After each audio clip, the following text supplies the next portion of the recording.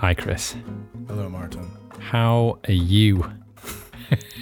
It's like you expect my answer to change week Well, by week. Are you monitoring my progress? I am. My mental health. I'm making notes. I appreciate that. Thank you. How is your mental health? It's pretty good. Good. Yeah, I was thinking, actually, I wanted to talk to you about this. This is probably a good time to talk about it. On the you know we're recording, right? Yeah, I do. Okay. I was thinking we could change the description from suicidal to depressed. Okay. Yeah, and I was also thinking as we move through this, Yeah. like, am I always going to be depressed? Probably not. But Well, I think I've moved out of suicidal. Well, I was going to say, let's take a step back because perhaps not everyone listening knows that we've labelled you a suicidal producer in the description. Yes. Which, to be fair, that was kind of my choice. I mean, you wrote it initially, but then we had depressed in there, and I was like, oh, we should change it. Well, you were suicidal once. Yeah, I was. So I guess what I'm saying is that I am good. No longer suicidal. Nice. So it's kind of like that the DEFCON nuclear rating change. Yeah, exactly. Nuclear warfare rating change. Yeah, exactly. I always get this mixed up. You know, DEFCON, it's DEFCON 1 to 5, isn't it? I believe so, yes. Yeah, well, you would, because this is an American thing, I think, isn't it? It is an American thing. So is DEFCON 1 like the whatever really average one, or is that like... Yeah. I'm pretty sure that DEFCON 1 is, that's the baseline. And DEFCON 5 then? Yeah, DEFCON 4 and 5, that's when shit's going down. It's basically an impending nuclear war. It's the end of the world, as R.E.M. would sing. So, okay, so you're DEFCON 3? 2? I also get them confused too, but let's just go in the middle because I'm feeling in the middle. I'll take that. Yeah. I'll take that. I mean, it feels good. Good. Yeah, good for you, bro. Thank you. Appreciate it. You're only depressed. Yeah, I'm only mildly depressed now. I wouldn't even say clinically depressed. I don't really know what the difference is. Good. I think you have to be told by a so-called professional that you're depressed. Right. And you don't have cancer. No, I don't. That's great. No, I don't. Yeah, obviously nobody has a clue about any of that. But is that something you feel comfortable talking about? Yeah, more than happy to talk about it. Anybody listening to the podcast might have noticed that my voice has been a little bit sort of gravelly, and I'm a bit wheezy. And I've essentially been struggling with a really quite debilitating lung condition for the last 18 months, and it's getting pretty bad and getting me down as well, which is pretty hard to do these days. So I've been having lots of tests and found out today I don't have cancer.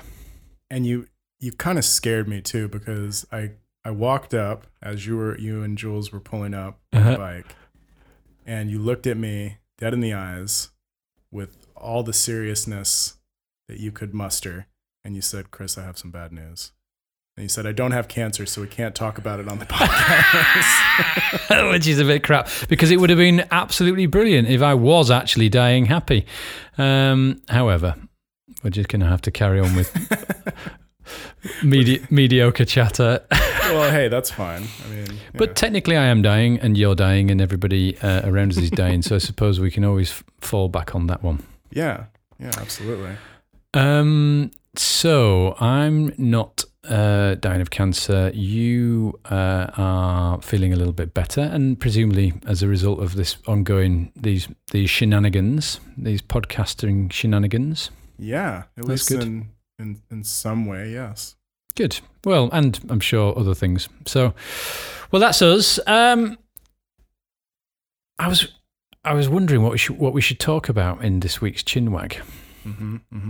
And because, as most people know by now, we're broadcasting from Bali in Indonesia, other side of the world, and so the things that we're exposed to here, as opposed to people in the West and in Central Europe and Americania and Inglaterra, are completely different, aren't they?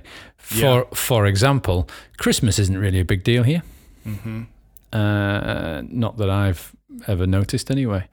And likewise, Halloween isn't. But of course, Halloween is around the corner for any listeners in the West. It is. Happy Halloween for any Western listeners. Happy Halloween. I see what you did there. Happy Halloween. What did I do? Well, because it's called How to Die Happy, isn't it? Oh.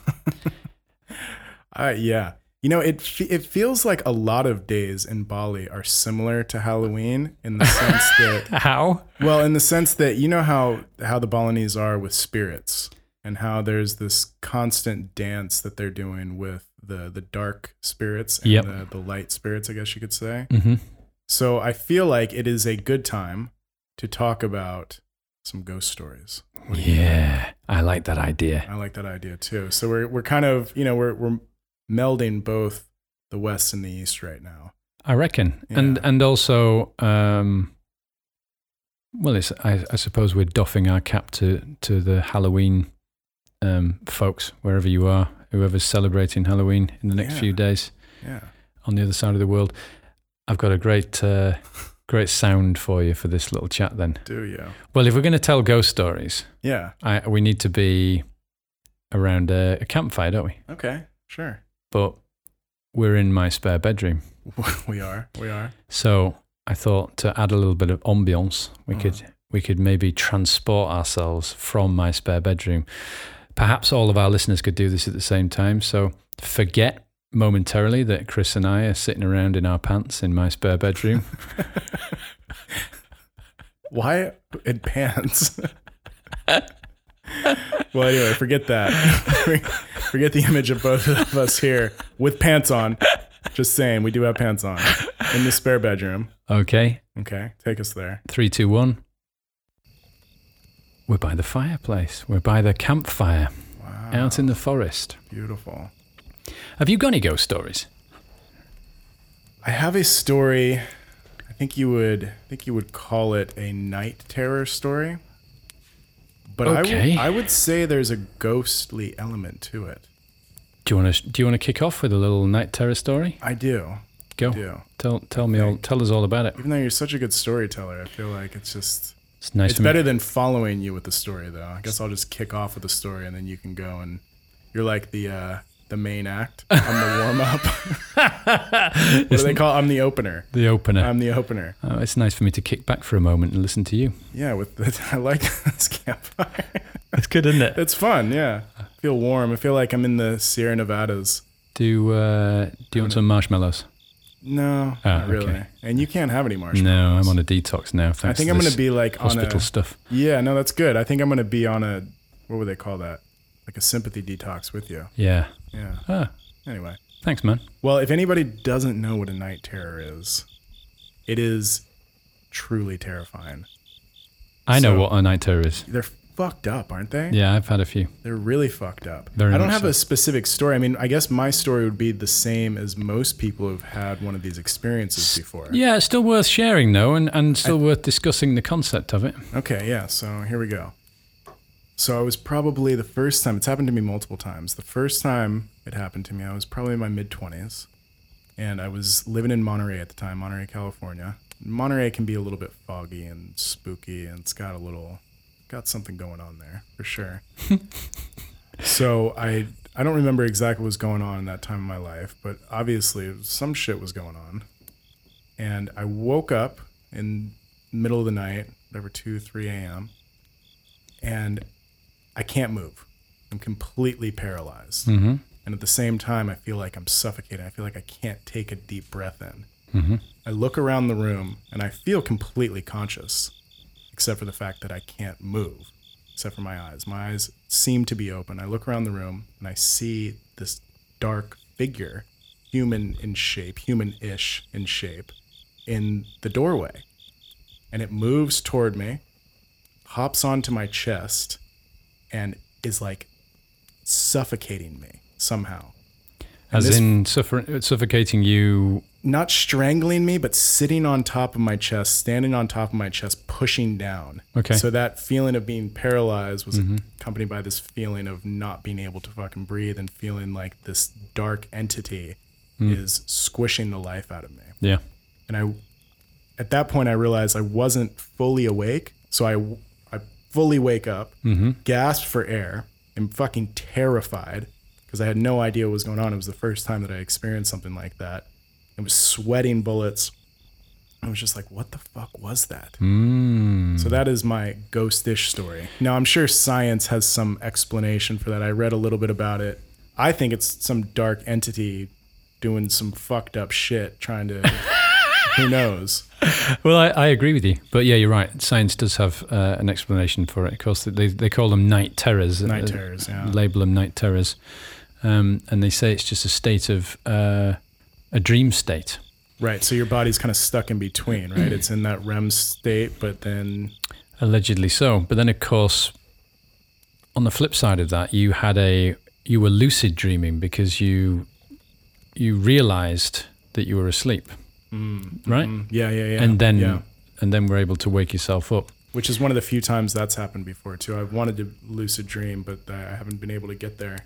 Except for that time. I do quite a lot of lucid dreaming these days, and it's quite a wonderful thing to be able to do because you can wake up inside your dream.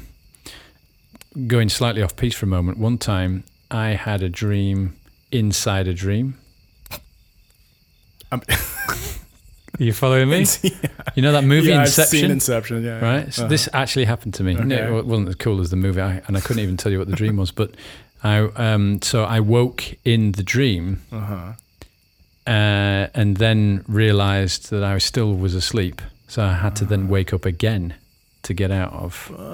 Yeah, right. But again, I could do it. It wasn't frightening because the whole point of being able to lucid dream is that you can control your dreams. So whenever you find yourself, and it's often in situations like this actually, where something's terrorizing you, some mad stuff's happening, or you're doing or saying or thinking some stuff that you would never ordinarily do in this realm consciously. You wouldn't be that unpleasant, and nor would any of these people around you. And then suddenly you can lucidly realize that you're stuck in this situation and go, hang on a minute, I'm being terrorized here. And then that's it. And just wake up. Or flip the script in the dream, which is even better. You can have some fun with it. Stay in the dream, exactly. Cool. I had one of those as well once. I used to have them all the time, and I one time in particular, I was pinned down by a shadowy figure. Well, I was pinned down. Couldn't feel all the same sleep paralysis, because that's something else they label it as, isn't it? Yeah. All of that feeling. But I was out of my body. So then I could see, I was at the other side of the bedroom, and I could see myself in bed, pinned down, with this, I'm going to say, incubus entity, shadowy entity on top of me, and it had my mouth open. It was trying to climb into my mouth. Good Lord. So then I had to... this was a lucid dream. I had to snap back into my body and eject it. Whoa. Wow. Right now, some people will be thinking, what? What are you guys smoking? What are you guys back on that PCP? We can assure you that we are 100% sober. Totally sober. Completely, like, more sober than I feel comfortable being, actually. Yeah, well, hey, I'm coming up to my 9th of February. It will be my 4th anniversary. Really? Clean and sober. That's my dad's birthday. Probably shouldn't call out my dad's birthday on... well, happy birthday. And happy 4 years Papa of being C. clean. Thanks, man. Yeah. Well, it's February, so we've got a while to go. Wow, it's a long time. So I had that experience and many others. When you start talking about ghosts to people, you either get sheer fascination. I think, I don't know what you think, or you get people nodding knowingly. Yep. All of that, and it's so nice to hear somebody else saying it out loud. Or you get utterly, which has always baffled me the most, utterly dismissive responses. Not possible, impossible, you're making it all up. Or it didn't happen, or you must have misunderstood what you saw. Yeah. I hear you. I've heard, actually, I had a conversation with my friend a few days ago. And I think that the dismissiveness came from the label of ghost, because I think that most people will be on board talking about spirits, talking about energy, however they want to classify it. Yep. But this idea that a ghost, at least, and we kind of came to this definition together. I was like, well, so you're dismissive about it, but why exactly? And I said, what do you mean when you say a ghost? And I don't know if this is what technical definition of a ghost is, but what we came to was that a ghost, at least as we understand it in the Western world, is when the spirit doesn't fully transition and it is caught in whatever place that it was in when it was part of this physical body. Mm-hmm. Does that sound about right to you? Yeah, I would say so. I'd say that's a fair observation of what most people would think a ghost is. Well, and I think maybe that's why they're dismissive, because they don't want to believe, even if they do, even if they're religious, right, or they're quote unquote spiritual and they believe in energy, they believe in a soul. The idea of that energy being stuck. Nobody wants to. That's a terrible idea, isn't it? You don't want to get your head around that, do you? It's scary. Well, I've through my life had quite a few experiences. I would say an unnatural amount of experiences. Yeah, well, sounds about right. So lots of interactions, excuse me, on and off. With ghosts. With ghosts, yeah. Would you, based off of the definition that we came to, which I don't know if that's accurate or not, would you say that ghosts in that sense? Well, it's interesting you should ask, because I was just kind of going through my my memory banks of the experiences I've had to ask myself whether or not it was evident that they were all leftover energy from people who were here prior. And I would say most of them were, but then I do also wonder whether or not some of the experiences I've had have been with entities, if you like, that aren't necessarily ghosts. Mm-hmm. And a lot of people believe actually that spectres, let's use the word spectres, that's a good word. Spectres can also be interdimensional entities or flashes of something. And of course I'm saying interdimensional now, everyone's going, well, now what are you talking about? Just try to bear with me on this one. But if we can all agree that actually we can only see, what is it, something like 1%. The human eye can see 1% of the entire light spectrum. Is that right? And likewise with the audible spectrum.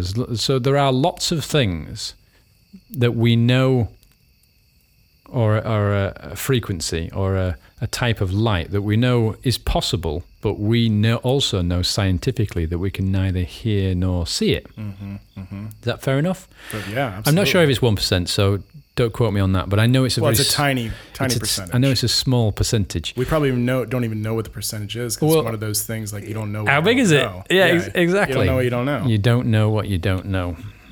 And we could get lost in that rabbit hole. We could. But keep going. But I know that, well, you and I know that we don't know what we don't know. And a fair few people outside of that also know the same thing. So I'm getting lost down that rabbit hole. That's pull okay. out, pull back, step Drop away back. from the what we don't know hole. Yeah. The point being that we have got into this strange mindset, I think, societally, that has us essentially questioning the validity of anything that we can't see or hear, or of course, well, anything that we can't sense with the five senses. Mm-hmm. And I do wonder if we are being ludicrously dismissive in that sort of, with that sort of attitude. Because I'm not the only person who's seen ghosts. Obviously, lots and lots and lots of people have. In fact, people have been seeing ghosts for as long as stories have been told, right? Mm-hmm. I reckon. So I figured I'd tell you a story. I'll tell you, I've got loads of these stories. Certainly not enough for I've got too many for a chinwag.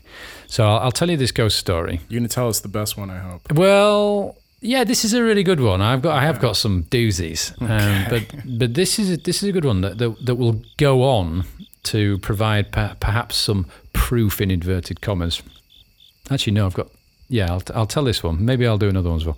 So when I was a little boy, I lived in, my family and I lived in a little farmhouse in the Yorkshire countryside. It was called Corner Farmhouse. It was this white old farmhouse, and it was on the corner it was on a crossroads. Now, we're not going to get lost into the whole occult symbolism of crossroads, but there is one. Google it. So this house was a very, very old stone farmhouse and been around for hundreds of years. And it was like an L shape, so you had the front, the main house was on the roadside, and then this L-shaped piece came out the back of it, obviously connected. And we always used to feel, my little brother and I, we'd be running up and down the stairs, and we had an idea that something was watching us from this window. Now, I was 6 and he was 4, so I can't tell you what we said about it. I can't remember. But we always felt like this thing was on this window ledge watching us. So we would hold each other's hands, run up the stairs, run into this annex at the end of this farmhouse, hold the door open, run in, grab the toys and run out again because we were so scared of something in this room as well. So we had the thing on the window ledge that was looking at us, and we had this thing in this extension, this stable sort of extension, which had wooden floorboards and wooden beams. It was a pretty creepy room and exposed brick. It wasn't very well decorated. So we'd get our toys and we'd pull them out onto the landing, but we'd have to arrange our toys facing this window ledge because something was watching us on this window ledge. And it wasn't a nice thing. It was a gnarly thing. Super creepy. Super creepy. Did you see it, or did you just feel it? We felt it, but yeah. I think it's safe to say we both felt its gnarliness as well. Mm-hmm. It was like I don't know. I always got the sense it was sort of like curled up like a little nasty little gargoyle thing on the window ledge. God. Watching these two little kids playing. Oof. So fast forward to my older brother's 21st birthday, I think. So we're a good few years on, and he and my little brother and I are all sitting in a room, and we're talking about, do you remember that place? Oh yeah, corner farmhouse, scary house that. So I start telling him about this dream that I used to have. No, go back. Pete tells us a story about how, this is my older brother, how he's sitting in the end of that scary room at night with a CB radio. You know what a CB radio is? A long wave thing. Because back in those days, there was no internet. So they would, like kids his age, teenagers, would sit on the radio, breaker, trying to reach out to truck drivers in France and random stuff. Right. Entertainment. It's the internet before the internet. Yeah, big time. So he's sitting in the dark, because he wasn't allowed to have the lights on the radio. And there's nothing going on. Everybody else is asleep. And suddenly the end door, the door into the house, flies open. And these footsteps start walking towards him, like on the wood, so from the house right towards him, into the room he's in, and stopped right next to him by the window. And he's he's sitting there terrified. He's holding his CB radio in silence. And they turned on their heel, and the footsteps walked out again. Ugh. Door opened, off they popped. So he shoots into the house thinking, what the was that? And my bedroom door and my little brother's bedroom door are wide open. And we're both speaking absolute gibberish in our sleep. Oh my God. In stereo. So Pete just said... So Pete is on the CB radio. Yeah. The shortwave radio. Uh-huh.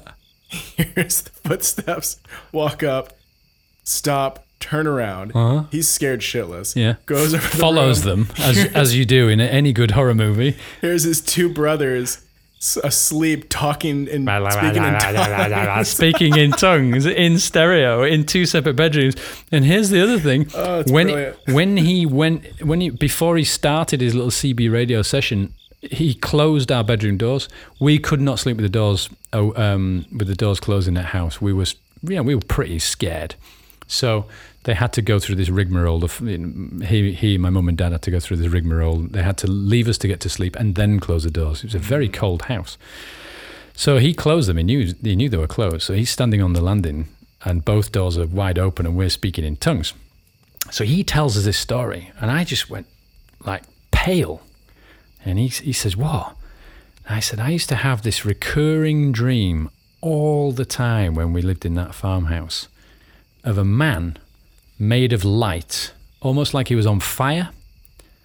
And he would just pace up and down that room. Oh my God. Oh, it's so creepy. Right? That's so creepy. You think that's creepy? My little brother goes even more white and says, so did I. Oof.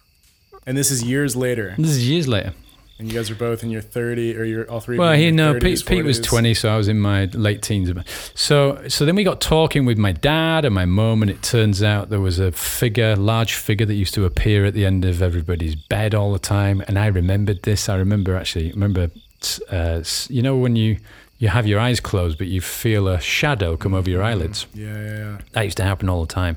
I used to have to pretend to be asleep until this thing would go away. My mum would hear a baby crying quite a lot, children playing. And so freaky deaky.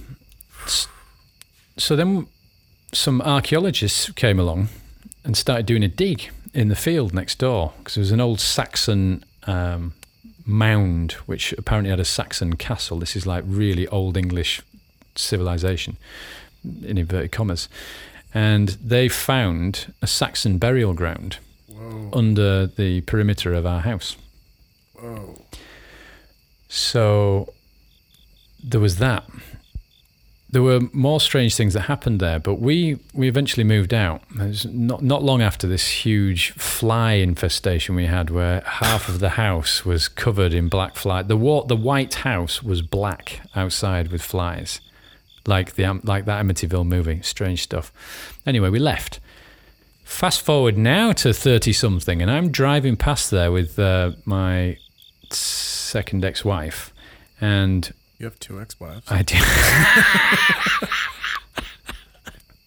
Not for this Chinwag. We'll put a pin in that one. Yes. Okay. We've got time to come back to that one. So you're driving, but not two ghosts of my marriage past.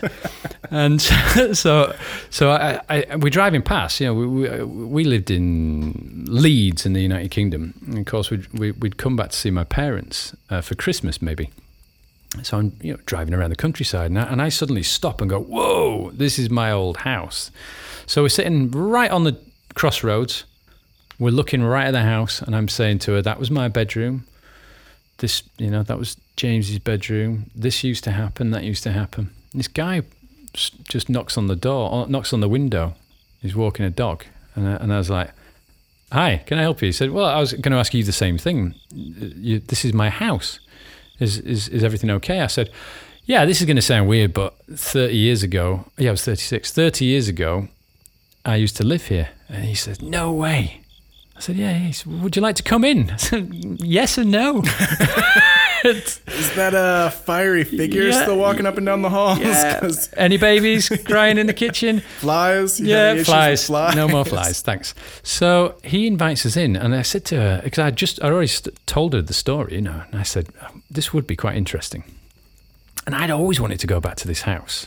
I think I'd always wanted to prove that this wasn't some weird childhood fantasy that I'd just somehow told myself. So we're in the house, we meet his wife, and she makes us a cup of coffee or whatever, and we start walking around, and they give us a full tour of the house, and it was so strange to see all of these rooms. First thing, of course, all the rooms were significantly smaller than they were in my head, but then, of course, last time I was there, I was 6. So I was like half the size. Right?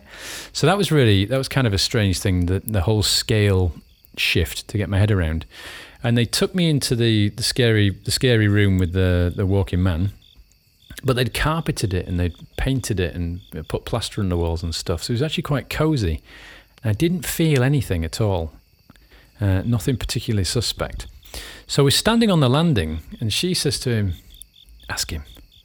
This is your wife at the time? No, his wife says to him, ask him. His wife, the guy's wife says to him, ask him. So, yeah, I'm not doing a very good job storytelling okay. here. No, you're so good. there are us two with our cups, and there are those two with their cups. And so we're all facing one another. And she just nudges her husband and says, ask him.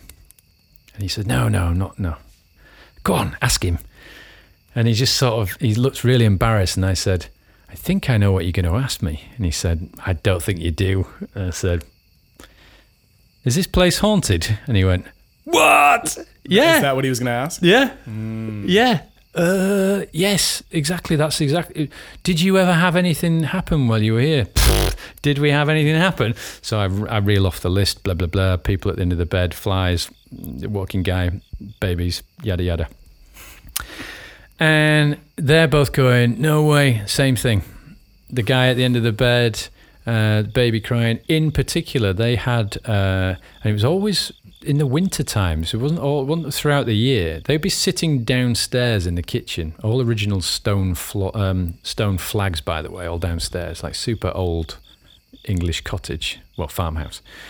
And they'd be sitting in the kitchen, and they'd hear two kids tittering. Do you know what tittering means? Not really. That's an English thing, isn't it? Tittering's like...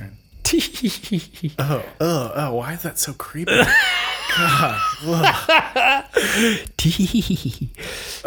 So they heard these two little voices tittering, and they looked down the corridor, and then suddenly these two little kids popped their head around the corner. Right? Literally hands, fingers around the edge like this. Like, hee, and then... Oh, I wish they could see your face right now. Such a creepy little kid face. Woo. And then they ran off, and they could hear these little footsteps as these kids were running around. And obviously the first time it happened, it terrified the shit out of them.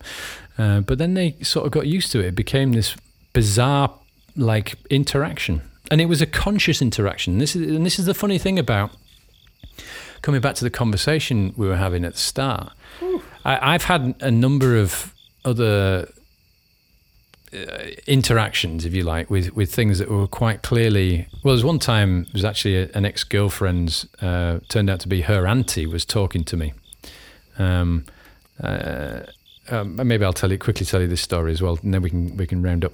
So we're in Goa, in bed. Goa's in... Goa, India. India.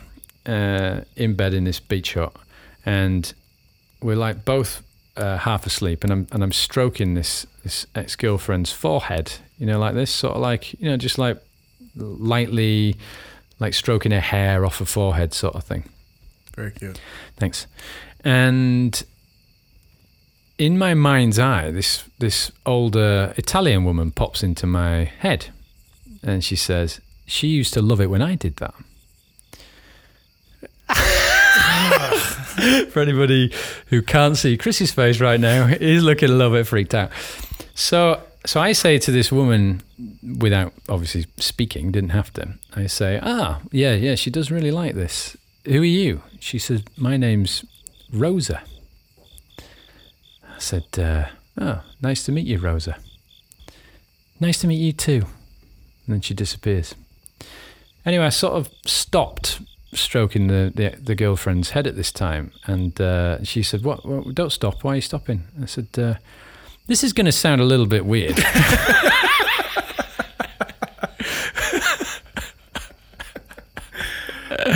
But right, so I said, this woman's just popped into my head, and she just said, and she smiled, and she had a really lovely face, and she smiled, and she said, she used to love it when I did that. And this girl jumps out of bed. She goes, she wasn't called fucking Rosa, was she? Oh my God, are you kidding me? Yeah, she was a bit of a foul-mouthed creature, this particular partner. Yeah. And so I'm like... No fucking way. On my mother's ashes. She jumps up and says... She wasn't called Rosa, was she? What the fuck? Right? And I say, yeah, she was. You said it just that comment? Well, yeah, she because... was. You know Rosa too? Yeah. Rosa? It wasn't kind of a big deal to me, but it was a big deal to her. So yeah, she's beside herself. She's like, is she here now? Is she here now? No, she's gone. She's gone. So anyway, so she gets back into bed, calms down. I said, so who's Rosa? She seemed lovely. And so she tells me this story, and she said, so the girl was Italian, and her parents had moved from the countryside near Rome when she was a child, when her and her brothers were children. And they'd moved to England, and they started a restaurant business. This is your girlfriend at the time? The girlfriend at the time. Okay. And they worked super hard. Lovely, lovely people, this couple were. But they worked to their fingers to the bone in this Italian restaurant business. The girlfriend's parents? Yeah. Okay. So, and they were working so hard trying to build this restaurant that they had to send her back to Italy for a while to hang out with Auntie Rosa. Right? And she was so beside herself with not being around family, as you would naturally expect, that Auntie Rosa would stroke her head exactly the same way I was stroking it. Whoa. What happened to Rosa? She died, but I don't know how. I can't remember. But yeah, she was obviously dead. So that plays into the beginning of the conversation, doesn't it? Because on the one hand, you have these strange entities doing something that may or may not have been a previous practice while they were alive. Mm-hmm. Perhaps standing at the end of the bed is just a shadow of an energy shadow of something that was once alive that used to walk around the bedroom. You don't know. Stuff on top of you, trying to terrorize you and climb into you. I don't think so. I think that's something else, personally. And then on the flip side, you've got Rosa, who's obviously passed on, but has popped into my head, communicated with me, and then zipped off again. And then you've got these children who are playfully, quite clearly not trying to frighten the people in this house that we used to live in. So... No, I like that breakdown because you've explored different possibilities. You've maybe expanded the definition of ghost. It doesn't really matter what you call it. Clearly there's some energy present. Yeah. And it's operating at frequencies that we sometimes can see and sometimes can't. Mm-hmm. Maybe not see with our eyes, but we can sense it. Yep. And I mean, it seems pretty obvious to me that energy, sometimes there's residual, or sometimes it does get stuck in some, or sometimes it comes back, or sometimes it comes from wherever it came from in the case of maybe the interdimensional beings. So yeah, man. Whew. Damn. Okay. Well, right. Got loads more of those. No, it's great. I love the story of Rosa. I mean, but basically all this to get to the question of life after death. Is there life after death? I mean, fuck yeah, I think so. I mean, I think that even that question is kind of silly. And the deeper I get into thinking about these different ideas around reincarnation, around, the transition of energy from one form to the other, it's like, it just seems so obvious. Now, whether or not you know exactly how that energy is transitioning and in what form it takes after this current human form, that's a whole other conversation. But I mean, it seems like a no-brainer to me. Like, yeah, of course there's something else. Yeah. It doesn't just stop. I mean, but I guess that's where people get hung up, because this physical body, this does stop. And then it decomposes and gets taken back into the ecosystem, and then it's, recirculates into the energy system in a different way. Yep. But whatever we call our soul or our spirit, that's the mysterious part, isn't it? Well, that's the big question, isn't it? And that, of course, is energy. I agree with you. I believe that energy is infinite, and it just takes different shapes. The dogs are really messing with our campfire noise. Of little bally mutts, stupid barking. Bally mutts making noise again and ruining the illusion of a campfire. Make you take a different form if you don't shut up. I'm just kidding. Once again, we must apologize for Ati and Muda appearing on the podcast. Without invitation. Without invitation. I mean, it would be fine if we could see them on video, and I think people would be much more accepting if they saw how cute they are. One day. But all you do is just hear them barking, and it's just kind of annoying. Sorry about that. Yeah. But yeah, I totally agree. I think we are. I think energy is infinite. I don't believe that we are. I think that we are souls using a body, using the Earth rover, as I call it, to have this experience, the Earth School experience. I like that, the Earth School idea. Yeah, and I think we need in Earth School, in third density Earth School, we need an Earth rover, and that's called a human body, or perhaps even a dog's body or other bodies, as per our conversation a couple of weeks ago.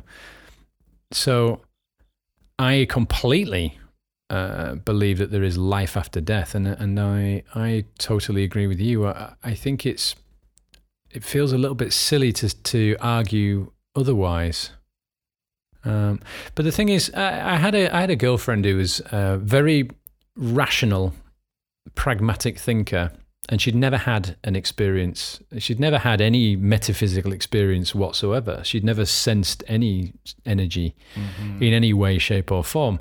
So for her, such discussions and ideas were anyway absolutely ludicrous. She refused to believe it. But at the same time, she had no way of disproving my stories. Yeah. Certainly, when you think about the story with the house, that 30 years on, two total strangers are also being haunted, are also having experiences. I don't know these people. I literally walked into their house for a cup of tea or a cup of coffee. So I think that's probably the thing I find more amusing, is when people are so dismissive of ideas that don't fit the narrative. Yeah. With absolutely no experience or understanding or ability to argue against it. Yeah. Well, I mean, it can be scary. It can be scary to think those things.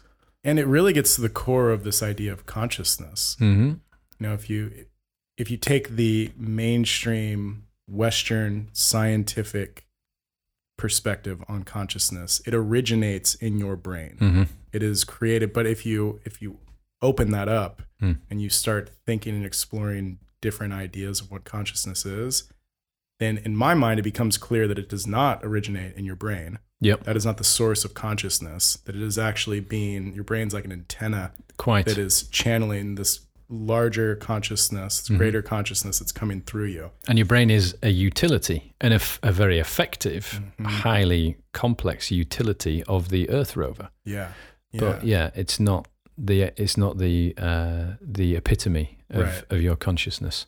But it makes sense if you're looking at it from that perspective, from the perspective of, it's contained to you and your brain and that's it. Because then it becomes easier to control and separate and isolate people and say and blame people for whatever it is that they have going on. It's like, well, they're just fucked up. You know, they're schizophrenic. Yep. They're obsessive compulsive. They're bipolar. They're whatever it is that they are. When really, to me, when I think of schizophrenia, for instance, that is an indication of what's going on in that society, an indication of what's going on in that world, because those people are very hypersensitive to whatever is going on in the shared consciousness. Yep. But totally agree. The Western perspective and, the medical, I guess you would call it, what would you call it in mental health?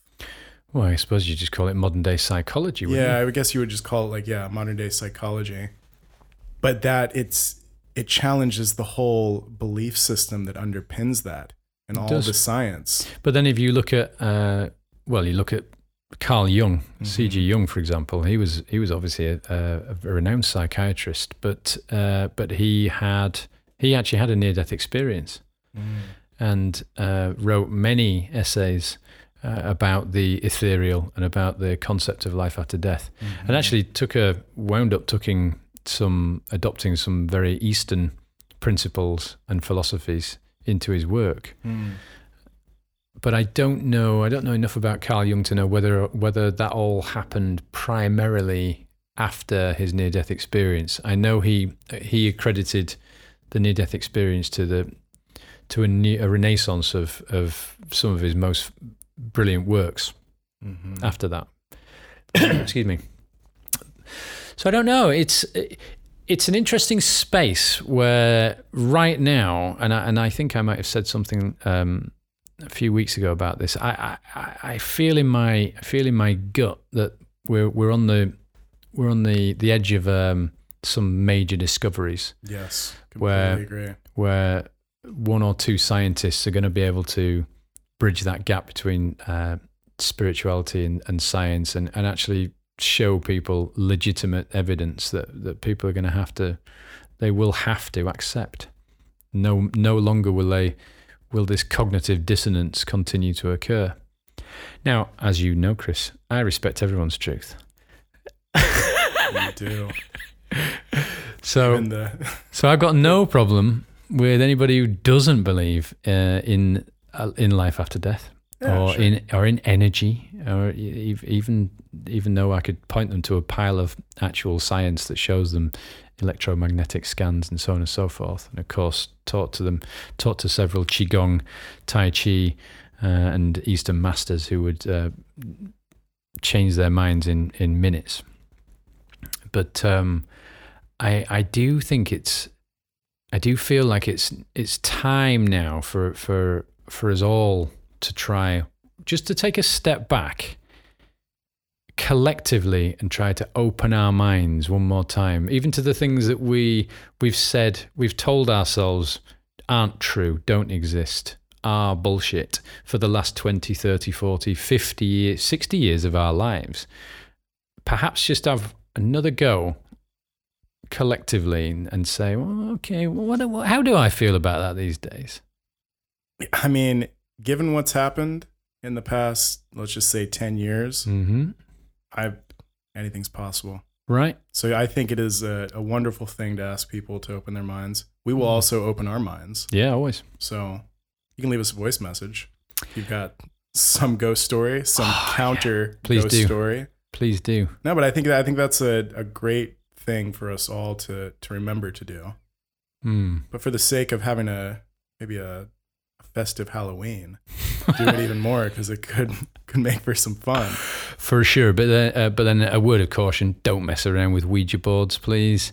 Yeah, you got a thing against Ouija boards? Huh? Yeah, we're not going. That's for another conversation. But not a good idea for people to play with things like that. Well, and I think that's the thing, is when you start opening this up, there is the potential for misuse. Let's say. Of course, there is. As with any such metaphysical practice or play, and or with anything else too. I mean, this is not. These are not things that people ought to meddle with without really understanding a great deal more about what's going on. And when I say in the world, I don't mean on this plane. So spooky. Super spooky. Well, happy Halloween, everyone. Yeah. Happy Halloween. And I hope you enjoyed our Chinwag. Oh, before we go. Yeah. What's up? 2 things. 2. Forgotten one of them. But which is which is ironic because the first thing I wanted to do was just pick up on. I was listening to one of our earlier shows, one of our Chinwags, and I used the word gollyark twice. I know. And you just let it happen. Well, because I was like, Martin's a smart dude. He knows words. Maybe this is some other kind of arc that I don't know. Well, no. That's what I thought. I am seriously, this is one of the reasons why I've been having some tests, because my brain's been doing some pretty strange stuff of late. Quite clearly, I and you and the rest of our listeners know that there's no such thing as a gollyark. They are oligarchs. Nevertheless, just in case anybody else, like Chris, decided perhaps I shouldn't question it because he seems to be a relatively effective wordsmith, and perhaps I should just berate myself for not knowing what a gollyark is. Yeah. Rest assured, I just made that word up. That's kind of what I did. I was like, wow. Do you know what a spoonerism is? A spoonerism? Spoonerism. No, I don't. Oh man, I wish I knew. Right, there was a guy, and I don't know if he was English. He was English, and I don't know if he was a politician or. Anyway, he was a dude, and I think his name was Spooner. Okay. And I'm gonna have to hit everyone up with more facts about this next time we speak. But he had a condition, mental condition, where he would accidentally mix up the letters of words. So, for example, Atti and Muda, he would say Matti and Uda. Martin and Chris. Carton and Miss. Yeah, exactly, right? I always try to do that, And I can't. But it'd be Mris, actually. Mris, yeah. Yeah, so Carton and Mris. I'm actually surprised I was able to do that. Yeah, well, it's kind of a gift you can do that. I couldn't do it, which is why I was hoping you were going to fill there. Yeah, usually I can't. But. So this chap would do this all the time, and it became a thing, and it was called the Spoonerism. Perhaps it's just an English thing. I'm doing this story injustice through lack of research. However, I suspect the Goliarch and Oligarch was some weird spooneristic Spooneristic. Well, I mean, if you think about it, all language is just made up. So truth. Anyway, so that's all I got to say about that. Well, thank you. Nice chinwag. I guess we can call it done, yeah? Yeah. All right. Happy Halloween, everyone. Happy Halloween. And what, is there any kind of festivities? Well, we just had a full moon here. We're just gonna do a full moon ceremony. We're gonna drink some cacao. And burn some Palo Santo, and that's go to bed early. Yeah, sweet. All right. Night. Signing off.